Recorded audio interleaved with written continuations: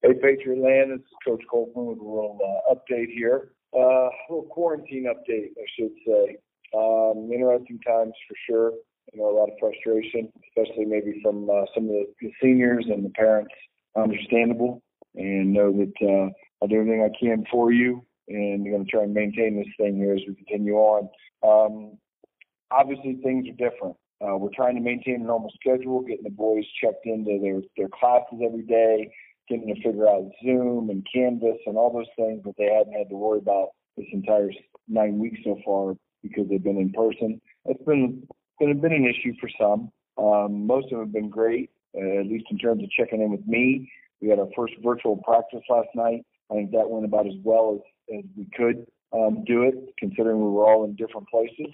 Obviously, the young men being home with the various distractions that they may have, their Xboxes, their gaming systems, and access to everything else without the supervision they have on a regular basis, maybe parents at work or whatever the case is.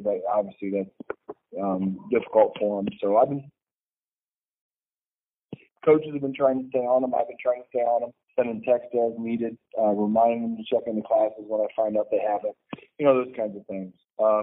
Community, a question here about the community. I know that the community has supported the program wholeheartedly.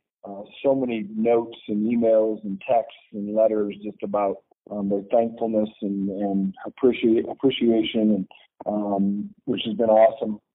Not needed. This is just what we do. But I do know that there's been frustration and just a normal sense of loss, I think, is the right way to put it, because that's exactly what it's been. So that's been tough. Haven't talked to any other schools about what they've done or what they're dealing with. Just frankly haven't had the time or the want to.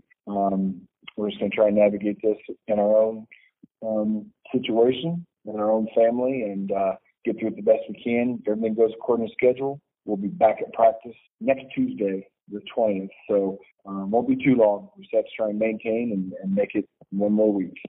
Until next time.